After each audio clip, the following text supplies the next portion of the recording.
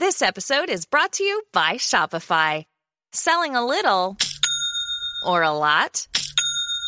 Do your thing however you cha-ching with Shopify, the global commerce platform that helps you sell at every stage of your business. Shopify helps you turn browsers into buyers with the internet's best converting checkout. 36% better on average compared to other leading commerce platforms. Get a $1 per month trial period at shopify.com/offer23. Hey, I'm Ryan Reynolds, owner of Mint Mobile, with a message for everyone paying big wireless way too much. Please, for the love of everything good in this world, stop. With Mint, you can get premium wireless for just $15 a month. Of course, if you enjoy overpaying, no judgments, but that's weird. Okay, one judgment. Anyway, give it a try at mintmobile.com/switch. New activation and upfront payment for 3-month plan required. Taxes and fees extra. Additional restrictions apply. See mintmobile.com for full terms. Ryan Reynolds here from Mint Mobile. Not only have I been the owner of Mint Mobile for the last few years, I've also been a customer. I don't know if you knew this, but anyone can get the same premium wireless for $15 a month plan that I've been enjoying. It's not just for celebrities, so do like I did and have one of your assistants switch you to Mint Mobile today. I'm told it's super easy to do at mintmobile.com/switch. New activation and upfront payment for 3-month plan required. Taxes and fees extra. Additional restrictions apply. See mintmobile.com for full terms. This episode is brought to you by Shopify. Selling a little or a lot? Do your thing however you cha-ching with Shopify, the global commerce platform that helps you sell at every stage of your business. Shopify helps you turn browsers into buyers with the internet's best converting checkout. 36% better on average compared to other leading commerce platforms. Get a $1 per month trial period at shopify.com/offer23. This episode is brought to you by Shopify. Selling a little or a lot? Do your thing however you cha-ching with Shopify, the global commerce platform that helps you sell at every stage of your business. Shopify helps you turn browsers into buyers with the internet's best converting checkout. 36% better on average compared to other leading commerce platforms. Get a $1 per month trial period at shopify.com/offer23. 'Tis the season to shine with H&M. Discover the holiday collection and find fashionable pieces for your wardrobe or for under the tree. Get inspired and dazzle with this year's glam. From tuxedo styles, bow detailed pieces, impressive prints, and more. From unforgettable looks to unforgettable gifts. With fashion finds to home decor, find it all at H&M. Treat your loved ones and yourself this season. Shop in-store or at hm.com. Empowered and Unapologetic is part of the Practice of the Practice Podcast Network, a family of podcasts that change the world.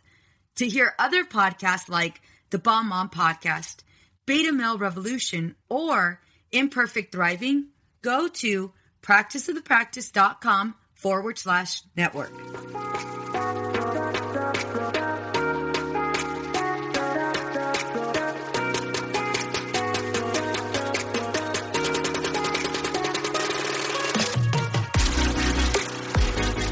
Have you ever thought, how did I manage to lose myself? Being a mom is so hard, especially when we're feeling stressed and disconnected. We exhaust ourselves trying to create this perfect life for our family. You deserve to enjoy your marriage and your kids without the stress perfectionism brings. I am going to teach you how to identify who you are outside of all of the roles you play. Hi, I'm Veronica Cisneros. I'm a wife, mother of 3, and a licensed marriage and family therapist. I am on a mission to teach women just like you how to become empowered and unapologetic. Welcome to our Girl Gang.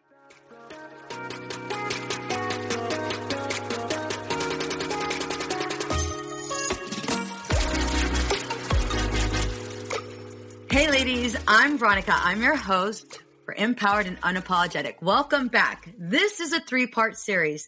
Our last episode with Dr. Lanae, we discussed how to have the talk with our children about sex. She also taught us how to shift our mindsets so we feel confident with this discussion. In this episode, we're going to take things a little further because I thought, why not talk about sex and women? Most of us shy away from this topic and feel insecure when having this discussion with others. We usually make jokes and giggle whenever we share stories or use certain words. Most of the time, we feel embarrassed. This is unfortunate because it's something we all enjoy. So why is this so taboo? I wanted to welcome back Dr. Lanae St.John because I feel like sex has been in some ways vilified. It's a conversation women are not necessarily supposed to have, yet most of us are extremely curious. So how am I going to have this open conversation with the one who needs it the most? You guys. So I thought, why not do it in the podcast? So ladies, I'm going to ask all the questions for you and it'll be our little secret. So welcome back, Dr. Lanae. I am so happy to be back. This is going to be fun. It's going to be fun, right? We're going to totally take it another level. So ladies, if you missed it, our last episode, we talked about really important things and we discovered so much about how our past really has kind of impacted or kind of disabled us from being able to have conversations with our kids. And Dr. Lanae is going to take us one step further. So we're just going to jump right in. I'm going to ask all the questions that I've been back and forth about. And it's like, oh my God, I'm really going to say this out loud. And so there's been a little bit, right? There's been a little bit of nerves coming on for me. So we're just going to tackle it. Sure. So let me ask you the first question straight off the bat. Why are we so afraid to talk about sex? We all enjoy it. It's something we all do. Yeah. So why are we so afraid? Yeah, it is a topic that, along with a lot of topics that relate to female sexuality, even in particular, it's like there's an international gag order on this topic, right? I mean, because it's not just women, right? It's men as well. Certainly it's been uncomfortable because there's been a lot of religion tied to it and sort of non-science tied to it and emotion and all kinds of things. And to be honest, and I've been reflecting even since our last conversation that when we allow ourselves to get wrapped up in the emotion of talking about sex, then we're not able to really think about things rationally, logically, or even allow ourselves to tap into the intuition that we naturally have about this topic. There are serious ramifications about not being able to talk about this stuff. If you're not able to talk about the health of your genitals, that has ramifications. If you're not able to talk about consent and respect and pleasure, that has ramifications. Absolutely. Those all have serious impact on us, being able to move forward. Absolutely. And can you further explain, what are the ramifications? What are the consequences of us not being able to take this on? Sure. So, you could take ramifications for each of those 5 building blocks in the book that I wrote. The 5 building blocks were communication, consent, respect, pleasure, and fantasy. And even if you, my phone just burped on the table. Even if you, I was going to use a different word, but it didn't seem appropriate. So, even if you look at each of those blocks, a failure to communicate, that has ramifications in not being able to get what you want, ask for what you want, to be able to share your emotion, whatever you desire, right? Not being able to communicate has a lot of problems. And it's not just from a sexuality standpoint. I'm going to go on a little tangent here and share a question that was asked of me on Quora. It was is there anything that you would be embarrassed about if you had a son? What would you be embarrassed about if they were 15 years old and they couldn't do something? And I thought about it for a while, and I was like, I would be embarrassed, I guess, if they couldn't hold a conversation with an adult, like a decent conversation with an adult, and even worse if they couldn't talk to their peers, right? So communication moves with us throughout our lives, and hopefully as children, we've been encouraged to have our voice and to share our voice. I grew up in the age of children should be seen and not heard. And that still has ramifications in my professional life, because especially talking about sex, like there are times when I think, oh, certainly I shouldn't be talking about this. And that whole shouldn't be being seen and not heard is like, yeah, it runs through a lot. Yeah. So yeah, I mean, you could take any of the building blocks: consent, problems with consent, or the absence of it. Like we see what that looks like, and you can do that with any of the blocks. I appreciate you saying confidence and consent, because as women, there are plenty of times when we might be flirted with by someone and not necessarily know how to set a boundary. Or, we might be, what is the word? We might be like enticed, or it's not enticed. We might be persuaded to go ahead and have sex or make out when we necessarily don't want to. Or the other side, we might want to go ahead and, initiate sex with our partners. We might want to initiate, that kiss or just that level of intimacy, but there's just so much fear with saying no. And even a greater amount of fear with saying yes. And, I'm saying this, and I recognize, what I'm bringing up, and in 2 episodes after this, we will be talking about rape. And I have a therapist that we will be discussing that with, but I just want to make that clear. Like there's no power in our voice unless we are educated. Yeah. Unless we're able to go ahead and assert ourselves and set some healthy boundaries. Yeah. We don't have that power because we don't have that confidence. Yeah. Yeah. And the fear that you mentioned, the fear of saying no, is absolutely real for the reasons that, you'll get to in a couple episodes. But there's also fear because we know of the incidences where people say no and they are there's violence against them, right? So definitely that aspect of the fear is real. The piece about wanting to say yes and the fear of judgment around that, I think a big portion of that comes from the socialization that we need to be desirable to everyone. Yes.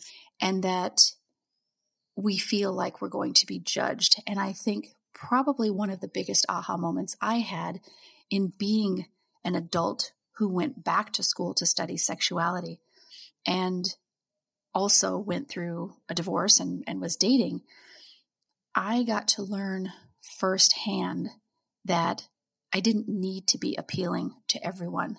It only mattered that I was appealing to the one that I was, with. Yeah. And there's another peer of mine who talks a lot about dating your species. And what he suggests is that you try to scare people off instead of trying to attract everyone and be interesting to everyone and curtailing a lot of your own natural instincts and urges and interests to appeal to everybody. Instead, to try to repel people. And the people that stay with you are your people. Those are the people that you should stick with, because they're going to probably be with you through thick and thin. And so, my own experience of that was 100%. That is exactly what I experienced, because, I dated someone who was very jealous. And I have one instance where somebody across a bar waiting for a drink smiled at me and I smiled back, and my date left me at the bar. Got so upset because I smiled to somebody else. Yeah. That was, it's hugely problematic. So there's, where was I going with that? We were talking about that level of confidence in being able to go ahead and say yes to pleasure, say yes to the moment. And being partnered with somebody who would be angry that you smile at somebody. Like there's some issues there. Absolutely. And they're not yours. Yes. And so I think this is where confidence ties in, being able to go ahead and not personalize that moment. This is not mine. This is his. I'm not going to go ahead and drink the poison. but if you can further discuss, okay, so like, even with my partner, and in our next episode, we're going to be talking about couples, but like, I find that women are so afraid to initiate sex. I find that women are so afraid to have sex with the lights on and afraid to explore their bodies and feel sexual and like be in the moment and take advantage of it. They're more of, okay, well, we only do these 2 steps and these 2 positions, and this is where I stay. Because if I even move a certain way, then my husband's going to think I've been sleeping around. Or if I even suggest, right? Yikes. Right? Or if I even suggest, why don't we try this? Because, I either seen it somewhere or I heard from my friend. I don't want my husband to think, okay, now I'm addicted to porn, but we tend to catastrophize things. Yeah, we definitely do. I noticed something in the last year that pops up for me every so often. And, I'll admit that as I've hit middle age here, my body has changed quite a bit. And I started to notice that the physical ideal, or this ideal that we have in American culture, that you need to look a certain way or have a certain body shape or body type, that body type is my 16-year-old daughter. And that's creepy creepy AF, to idolize that as something a middle-aged woman, or even, any woman who has become a mother, your body changes. Why do we hold this ideal or hold that particular shape and body type as ideal? I mean, it calls into question a whole lot of things around. Of course. Of course. And I started to think more about, even this morning on my walk, I was musing about, why don't we, if we have to idolize a body, why don't we idolize the bodies that have experience, the mothers, the mother body, or even the crone body, right? Because there's wisdom, there's experience, that all of that is valuable and worthy of love and adoration. But for whatever reason, we keep this ideal as a very virginal, young, skinny thing. It's absolutely. It's kind of weird if you think about it. The majority of people over 30, don't really look like that anymore. No. It takes a lot of work. No shame to those people who have actually put in a lot of work and maintained. Yes, I have not. But I think that's no reason. That is no reason for us to keep ourselves from sharing this intimate moment with our partners, from being able to go ahead and find pleasure, and yet there's this restriction. I'm not good enough. My body doesn't look good enough, and I don't want to be judged. Right. And judgment. Yeah, exactly. And I think, ladies, he's with you. It's happening. You guys are in the moment. I highly doubt he is going to say no to you finding pleasure in this moment. He's just excited you're naked. Exactly. He's excited you picked him and it's about to happen. Yeah. He's excited that it's not his birthday and this is the only time it's happening. He's excited to be a part of it and be an active participant in it. Well, and I do have a suggestion for those who are wanting to have the lights off. Put a blindfold on him. Mm-hmm. Put the blindfold on him. See, so then if your judgment is about him, if your perception is that he will judge you for your body, put a blindfold on him and you do you. And just dance like nobody's watching, because nobody's literally able to see you. How do we do that?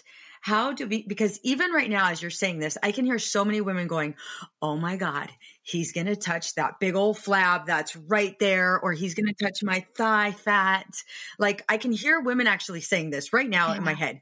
Yeah. And so how do we get past that? How can we just stay there? Because this is a beautiful moment between you and your partner, right? Yeah. And how can we get out of our own heads? Okay. So this one, as I'm thinking about it, that it's probably not going to come out totally right, but I think hopefully you can help me get this one. Yes, I hear you. Those are thoughts I've had about my own body as well. My daughters are teenagers, and we'll sit and watch a movie and we'll cuddle and or snuggle. And when my daughters were younger, they would, kind of press on my belly and the fleshy areas of my body and say how much they loved the squish, right? Mm-hmm. And even if you think about squishy toys, right? Like they're so fun to just squeeze and but there's no hate or frustration or whatever toward it. It's like you just love squishing the thing. Mm-hmm. You can't really do that with things that are hard, right? You don't really squish. I don't know. So, and the other thing too is I used to have students who would get really upset about having a FUPA, which is an acronym for fat upper pussy area, right? It's the mons pubis. If you are a little fleshier there, it's fleshy. But, and I can't remember who said this to me, but it might have been my partner, but like it's better to have like a little padding there instead of bone, right? Like it can't be fun to run up against bone all the time. So it is a bit of a mindset shift that, thinking about these things as lush and, voluptuous, healthy, zaftig. I don't know, like some of those words have a negative connotation, but I actually think that if we can embrace them more and think, this is a person who has experience and life. And I don't know, just words that pop into my head are kind of cheesy, it seems. I can understand what you're saying. I wasn't sure that was coming out right. No. So I think with all bodies, right? With all bodies, if we're a little extra fluffy or if we're not so fluffy and we're tight and toned, wherever you're at, your body is your body. And being able to go ahead and really challenge yourself, like, this is mine. This is my body. I've worked hard for it in whatever ways, in whatever capacity, and it gets to receive pleasure. Yeah. It gets to receive pleasure, whatever that looks like. And on your own terms. Bingo, on my own terms. And I think this is where we might even need to, dare I say, stand in front of the mirror, butt naked, right? And no, that actually is an exercise that I do. Exactly. I do it with I don't do it with my clients, but I encourage my clients in my private practice and the clients that I coach. I encourage them to stand in front of the mirror naked, lock the door because I know you don't want anybody to walk in, but just stand there. And I want you to go ahead and comment on how beautiful your body is and how hard, how many issues it's taken you, how many fights, how many obstacles it's helped you overcome. I did that exercise with my kids it was right when I went back to study sexuality, because that is an exercise that we did at school where we, I think people in class did it with underwear. I don't remember how many people did it naked, but you were instructed to stand in front of the mirror and identify 3 parts of your body that you like. Don't talk about the negative, right? They do this in the movie Mean Girls, where they stand in front of the mirror and, I've got weird hairline, and you're just picking up all these negative things about their body. Focus on the 3 things that you do like. And so I even wrote a blog post about this. I did this with my kids, and, I took this, I had like a cheerleader voice, let's do this thing. And they were really young. I want to say they were like maybe 3 and 5 or 4 and 6. They were really young. And so it was bath night. We did this, stood in the front of the mirror, named our 3 parts. I named mine. And then I had my oldest do it. And I think she said her hair, her eyes, and her smile or something. Like those were her 3. And then my other daughter said, my breasts, my butt, and my private parts. But, and I noticed that having them do that exercise, even when they were young, little tiny cherub bodies, it has had a positive impact on them all these years later. Mm-hmm. They can look in the mirror and find the things in them that are beautiful. And they can, look in the mirror and, without sounding haughty or conceited, I'll catch my youngest who will just, she'll walk by a mirror and she'll kind of give herself a smile and be like, I look good today. I could never do that. Even as an adult, I don't think like that. And there's nothing wrong with teaching our daughters or sons or non-binary children to love themselves and to be accepting of how they look. Because it's going to have an impact later when they're adults interacting sexually with others. Absolutely. Ladies, I want you to do this exercise right now. If you're home, go upstairs, go to your bathroom, do it right now. If you're at the gym, I know they have mirrors in there. Maybe not naked, maybe in your sports bra and underwear, wherever you feel comfortable. I want you to go ahead and do this exercise because I think it's so important. And I'm going to tell you right now, I haven't done it with my daughters. I haven't. I mean, we've talked about our bodies and we've had this discussion, but we've never done it in the mirror. And I kid you not, we're going to do it because we're going to go in the pool after this. So we are definitely going to do it in our bikinis. Yeah. I have a 17, a 9, and a 13-year-old. Perfect. So yeah, we're doing it. So now let's go ahead and take it to this next step. Mm-hmm. How do we become more sexually experienced when we weren't taught? And dare I say, how do we learn how to give blowjobs? Yes, I said it, girls. Yes, I said it. How do we learn how to masturbate? Yes, I said that word too. Yep. How do we learn how to have sex and try new sexual positions when my mom would kill me if I ever asked her, Mom, can you teach me, can you at least show me where I can, how I can be aroused or how I can, oh my God, I'm not even going to finish that sentence because my mom will kill me. My mom listens to this, but it's just, so let's talk about that. Where do we learn how to become more sexual and more sexually experienced? Because when I hear this, it's like, oh, well, the only people that are sexually experienced are people that have slept around, and if you're not sexually experienced, well, it's because you've been in this innocent young lady and that's what we want. But when you're with your husband, it's like, okay, wait a minute. There has to be more to this. Yeah. Well, and I think it calls into question the word experience, right? Yes. Are we prioritizing experience as partnered experience, or are we prioritizing experience as me knowing what feels good in my body? Because if I know what feels good in my body, to me, that's gonna help me instruct my partner. Right? Beautiful. Yes. And if presuming that you're in a partnership that this feels, sharing this kind of stuff feels safe. Hopefully you are. Mm-hmm. But then also your partner then can share their experience of what works for them. Because I think so much of the experience conversation goes with assuming you know what to do at all times. And that's not the case. Yes. Being able to find someone that you can try things with is important. So maybe neither one of you knows how to do a thing, and that's totally fine. Because if you're with somebody that you want to explore with, sex itself is funny and you get a chance to do something fun and funny at the same time. And if you, make a funny noise in the middle of it, you can laugh about it because it's funny. It's not like you don't have to be embarrassed about it because it just is, Mm-hmm. Absolutely.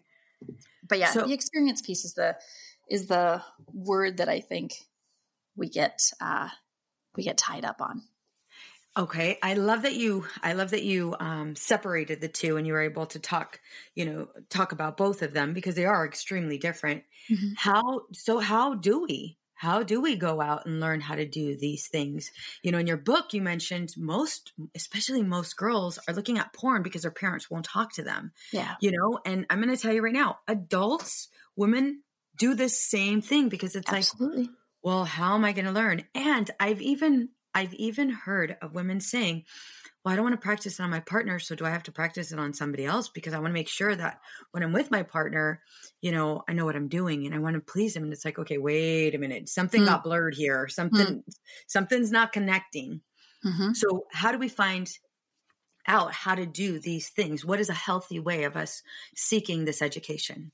So yeah, these are definitely things that you can talk to a sex coach about, because there are, I mean, there's plenty of porn out there, but not all of it's good. So, the analogy is getting kind of worn now within the sex educator circles, but you don't learn how to drive by watching Fast and the Furious movies. Thank you. Yes. Yes. You can learn how to cook from watching, the Food Network, but there's something different when you actually have to apply it, right? Mm-hmm. So the idea that they don't want to practice on their partner would make me ask, why not? Mm-hmm. Is it because you don't want to look like you don't know what you're doing? In a culture that idolizes virginity, innocence. Yeah. Okay. But who is it for? Is it for you to feel like you know what you're doing, or is it for your partner's enhanced pleasure? And wouldn't your partner's enhanced pleasure wouldn't achieving that be done better by asking and practicing on them? Like, how does this feel? Do you like this? Like, practicing all kinds of things. You can approach it as if you were a scientist exploring a new, part of the body, right? Like, absolutely. Okay, like, how does, tickling underneath the balls near the perineum, like, how do you feel like, or how does this feel? Mm-hmm. The base of the shaft where the shaft meets the testicles, like, or the scrotum. What does this feel like to you? And exploring the different, there's so many things that you can explore on a penis with your hands and with your mouth, and like just being able to do that with your partner and do it playfully, not with the goal of orgasm being the goal. Mm-hmm. Like, yeah. And there's nothing wrong with having him do some of the work. Absolutely. To join you in, moving his hand while you do things with your hands and your mouth. So there's all kinds of ways that you can do that. It doesn't have to be the performative act that we see in porn. Bingo. You just hit it. You just nailed it right there. I think most women are under the impression that they have to be this porn star in order to satisfy their partners, or because porn might be their competition, or other women's bodies might be their competition, when in reality, ladies, that's all in that's all in your heads. Yeah. Those are insecurities. And if you're able to challenge those insecurities, then you're able to go ahead and find pleasure. And in addition to that, you're able to build this stronger connection with your partner and with yourself, which is the ultimate goal, because then then you have this increased level of confidence and self-worth. Yeah. And if you can connect your experience of pleasing your partner and seeing them get pleasure from the experience that you are sharing with them, that also gives confidence. It's like a positive feedback loop. Exactly. And it sounds like the best educator is the best place you're going to find this level of education is through practice. Yeah. Right. And there's no shame in practicing on your partner. Absolutely not. You can make it a game. One of the freebies I currently have on my website at the very bottom of the homepage is Touch Lab. It's oh girl, we need that one. Yes. It's a game. You can make sex into a bit of a playful thing, which there's nothing wrong with it being a playful thing. Mm-hmm. Absolutely. Because you're going to learn when you play. Yes. What do kids do when they play? They learn, right? Yes. And that kind of gets back to the fantasy block, right? So if you're incorporating play, you learn at the same time. Absolutely.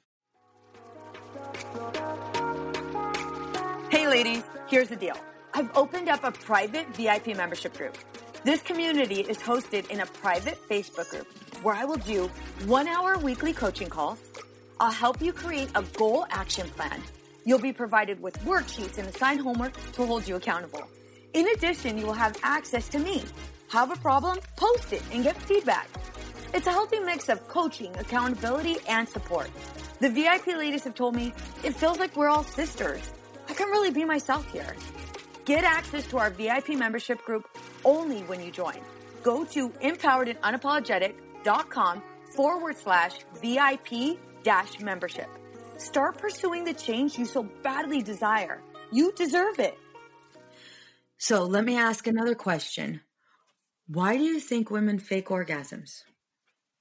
Well, there's a whole lot of reasons why women fake orgasms. It could be anything from wanting it to be over with quickly, or they want their partner to feel like they're doing something for them. Yeah. There's a whole lot of reasons. It's not helping your partner learn how you feel pleasure if you fake it. I was just going to ask you, what are the consequences? Yes. Yeah.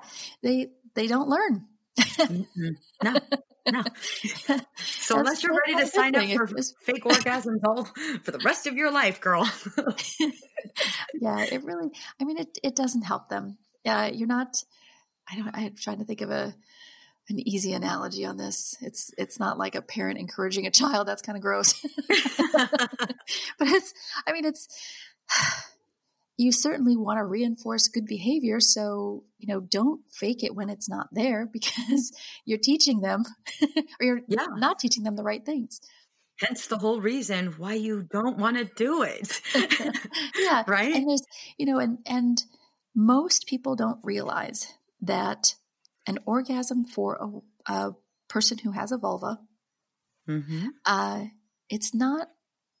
they don't always achieve an orgasm through penile penetration or through penetration, period. Yeah.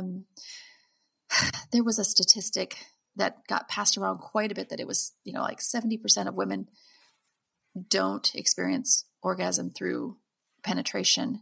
I think the sample study was super small though, so I don't know if we can really make that a blanket statement for everyone, but I know that statistic does fly around a lot. It certainly is a lot of women though.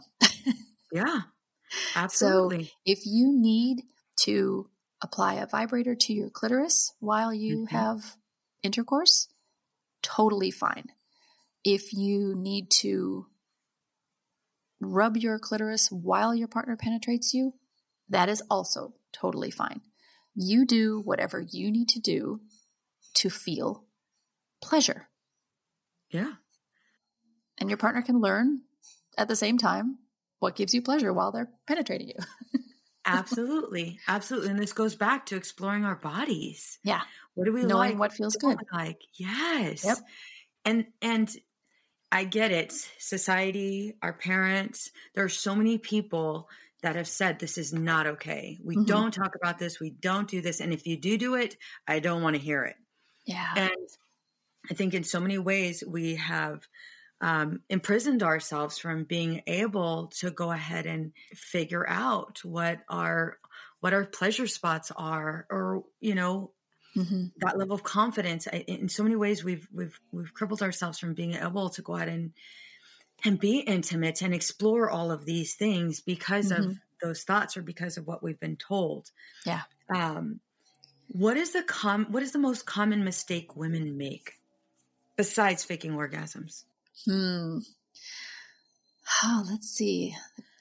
The biggest mistake women make that I have been hearing recently is assuming that if your partner doesn't want to have sex, they're getting it somewhere else. Oh, yes, girl. Yes. Yes. I have heard this more than a few times in the past week. Yes. The sex drive of all of us, we can't just limit it to one gender. Our sex drive is impacted by a lot of different things. They can be external. They can be internal. Regardless of whether they're external or internal, they affect our interest in sex. So and this is a perfect example right now with coronavirus and COVID, if you're feeling a lot of stress, you probably aren't really into having sex right now. And granted, there are some folks who, are using this opportunity to connect more with their partner, but I'm seeing numbers with the Kinsey Institute and some of the studies that are happening informally out there, more often than not, though, people are feeling the stress and they're needing less sexual connection and just more just connection. Mm-hmm. Whether that's, cuddling with their partner, not having sex, like the idea that we should always want or be ready for sex is problematic for a lot of reasons. And a lot of them affect, the partner who typically does want sex. And now all of a sudden they don't. So, if your partner currently is not really in the mood,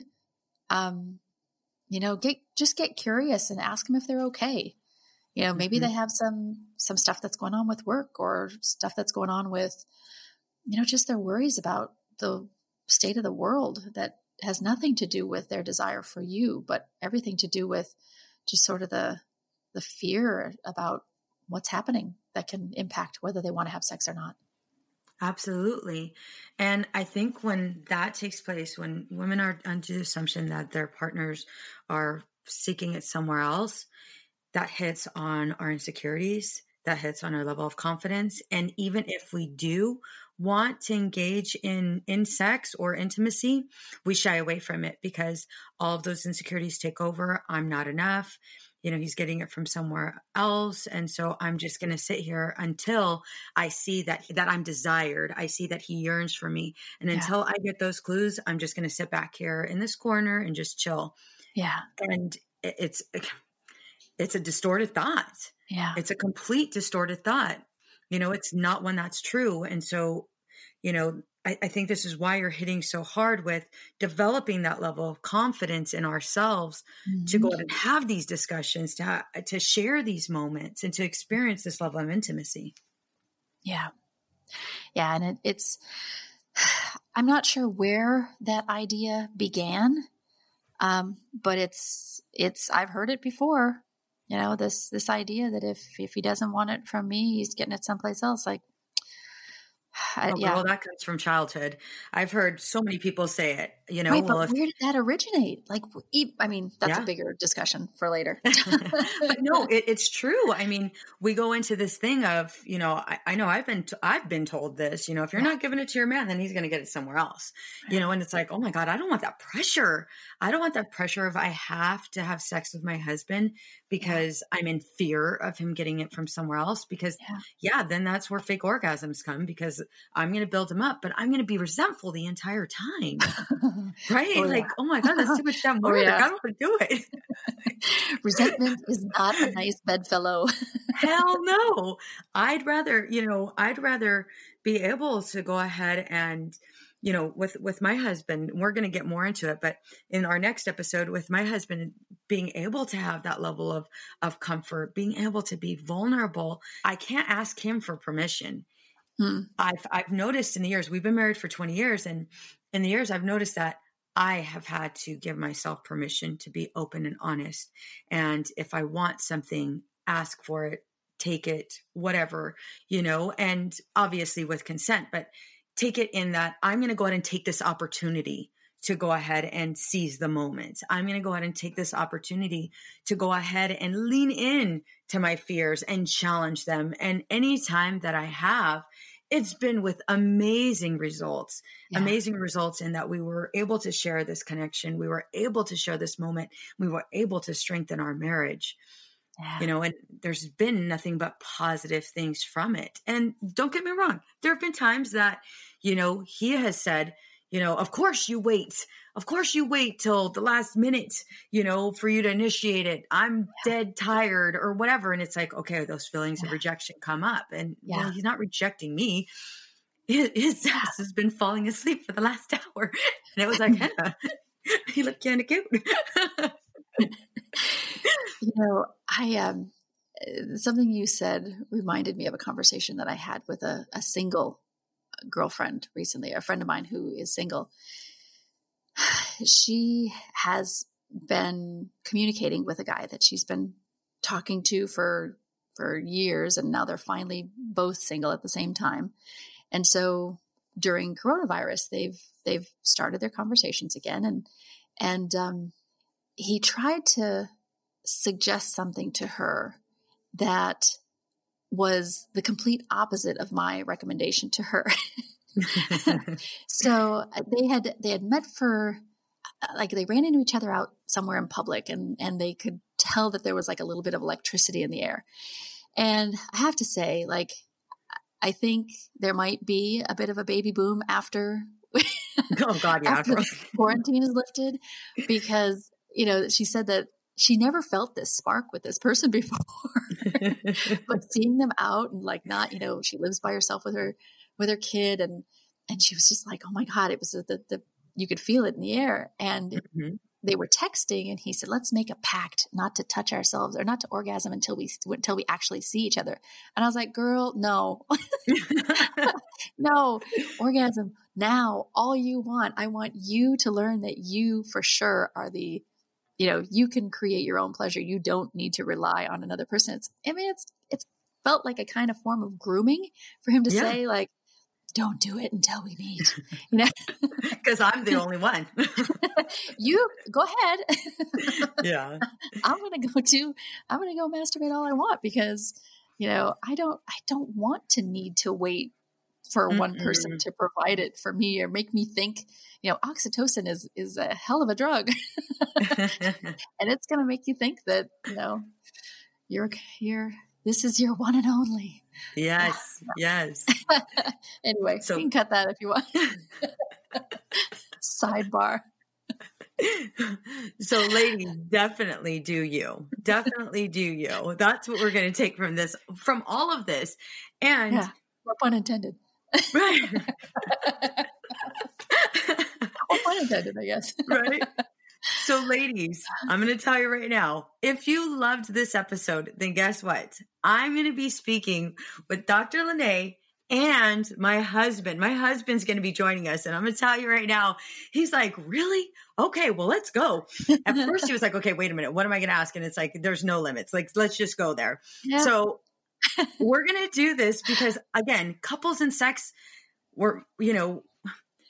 I'm hearing it so much. I'm afraid. I don't know what my husband wants. I don't know how to have this conversation with him. Yeah. And I think having a male on this episode, I think will not only help you, but guess what? Your husband gets to listen as well. Yeah. So it's just this added bonus. Yeah. So we're discussing, this is a 3-part series. We are discussing all the things. And Dr. Lanae, I just have to say, I'm so, so thankful that you're willing to go ahead and take us all the way through and teach us all of the things that we so desperately are afraid to ask and secretly totally want to know. Yeah. Well, I'm your girl. I love talking about this topic. And it is who we are. It's a natural part of who we are. It's just figuring out how to get past that, the fear and all those other emotions that come up about it. Absolutely. Absolutely. All right, you guys, get ready because we're about to take it to another level.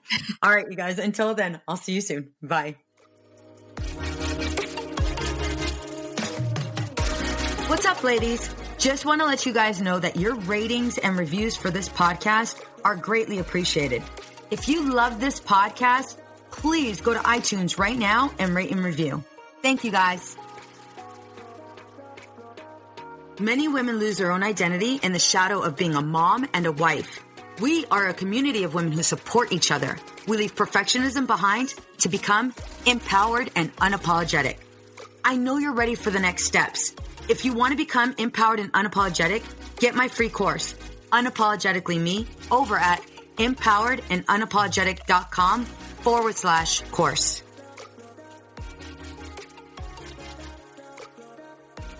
This podcast is designed to provide accurate and authoritative information in regards to the subject matter covered. This is given with the understanding that neither the host, practice of the practice, or the guest are providing legal, mental health, or other professional information. If you need a professional, you should find one. It's easy to blame ourselves for our struggles with alcohol. We see people around us being able to control their drinking without any consequences, yet no matter what we try, we can't seem to figure it out for ourselves. My name is Jillian Tietz, and I am the host of the Sober Powered podcast, where I use my biochemistry background to explain the latest research in addiction and help you understand both why you drink the way you do and how to develop the skills and mindset you need to find freedom from alcohol. I discuss topics like why we think about our drinking 24/7, why we have no off switch, and why we crave alcohol. If you're struggling with your drinking or you know someone who is, then I hope that you will check out the Sober Powered podcast. New episodes every Friday. See you there. It's easy to blame ourselves for our struggles with alcohol. We see people around us being able to control their drinking without any consequences, yet no matter what we try, we can't seem to figure it out for ourselves. My name is Jillian Tietz, and I am the host of the Sober Powered podcast, where I use my biochemistry background to explain the latest research in addiction and help you understand both why you drink the way you do and how to develop the skills and mindset you need to find freedom from alcohol. I discuss topics like why we think about our drinking 24/7, why we have no off switch, and why we crave alcohol. If you're struggling with your drinking or you know someone who is, then I hope that you will check out the Sober Powered podcast. New episodes every Friday. See you there. I know we've been taught that motherhood requires alcohol. I know we've been taught not to question our relationship with alcohol until we've lost everything. And I know we've been taught that if we do dare to examine our relationship with alcohol, we need to head straight to AA and declare ourselves an alcoholic who is powerless to alcohol forever. But what if all that isn't true? That's definitely not my story. I'm Suzanne, the host of the Sober Mom Life podcast. I'm an influencer who stopped drinking in January 2020, and since then, I've been telling the truth about motherhood, influencing, alcohol, and sobriety. If you suspect deep down that glass or 3 of wine at night might just be making motherhood harder, well, you're right. Come and join me as I chat with other sober and sober-curious moms. Let's laugh, cry, and normalize sobriety together, all while we reheat our coffee for the 4th time today. I know we've been taught that motherhood requires alcohol. I know we've been taught not to question our relationship with alcohol until we've lost everything. And I know we've been taught that if we do dare to examine our relationship with alcohol, we need to head straight to AA and declare ourselves an alcoholic who is powerless to alcohol forever. But what if all that isn't true? That's definitely not my story. I'm Suzanne, the host of the Sober Mom Life podcast. I'm an influencer who stopped drinking in January 2020, and since then, I've been telling the truth about motherhood, influencing, alcohol, and sobriety. If you suspect deep down that glass or 3 of wine at night might just be making motherhood harder, well, you're right. Come and join me as I chat with other sober and sober-curious moms. Let's laugh, cry, and normalize sobriety together, all while we reheat our coffee for the 4th time today. Addiction impacts all of us. Addiction's consequences run through all of us. From ourselves to our loved ones and through our communities, addiction creates so much loss and grief. My name is Dwayne Osterlin, and I'm the host of the Addicted Mind podcast, a show featuring personal stories, expert guests, and vital information about addiction and addiction recovery. We'll talk with leading treatment providers to discuss the latest research and treatment options for this devastating disease and advocate for mental health awareness. We discuss topics like the importance of creating a community of support to helping loved ones to some of the latest research on psychedelic medicines. The Addicted Mind podcast has been about creating hope, listening to stories of many amazing people that have overcome addiction and are thriving. If you or a loved one is struggling with addiction, subscribe to the Addicted Mind podcast wherever you get your podcasts or check out theaddictedmind.com. New episodes every Monday. See you there. I'm Madeline, and I'm the host of the Happiest Sober podcast. I got sober in my 20s after a decade of gray area drinking, and the greatest plot twist of all time was realizing that alcohol, the thing that I thought made my life the most happy and fun and exciting, was actually the exact thing preventing me from living my happiest and best life. My mom is 40 years sober, and she joins me on my podcast very often. I like to call her my part-time co-host, and I also bring you solo episodes where I share my top tips, tricks, and mindset shifts in sobriety, and lots of how-tos for navigating all the things sober, from weddings to parties to holidays to bachelorette parties to trips. I'm also joined by so many guests who come on and share their sober stories, and they're all so inspiring. I'm here to show you that life doesn't end when you quit drinking. In fact, it's very much the opposite. And no matter what your relationship was with alcohol, life can be the absolute happiest when you're sober. New episodes come out every Tuesday. You can listen to Happiest Sober podcast wherever you get your podcasts.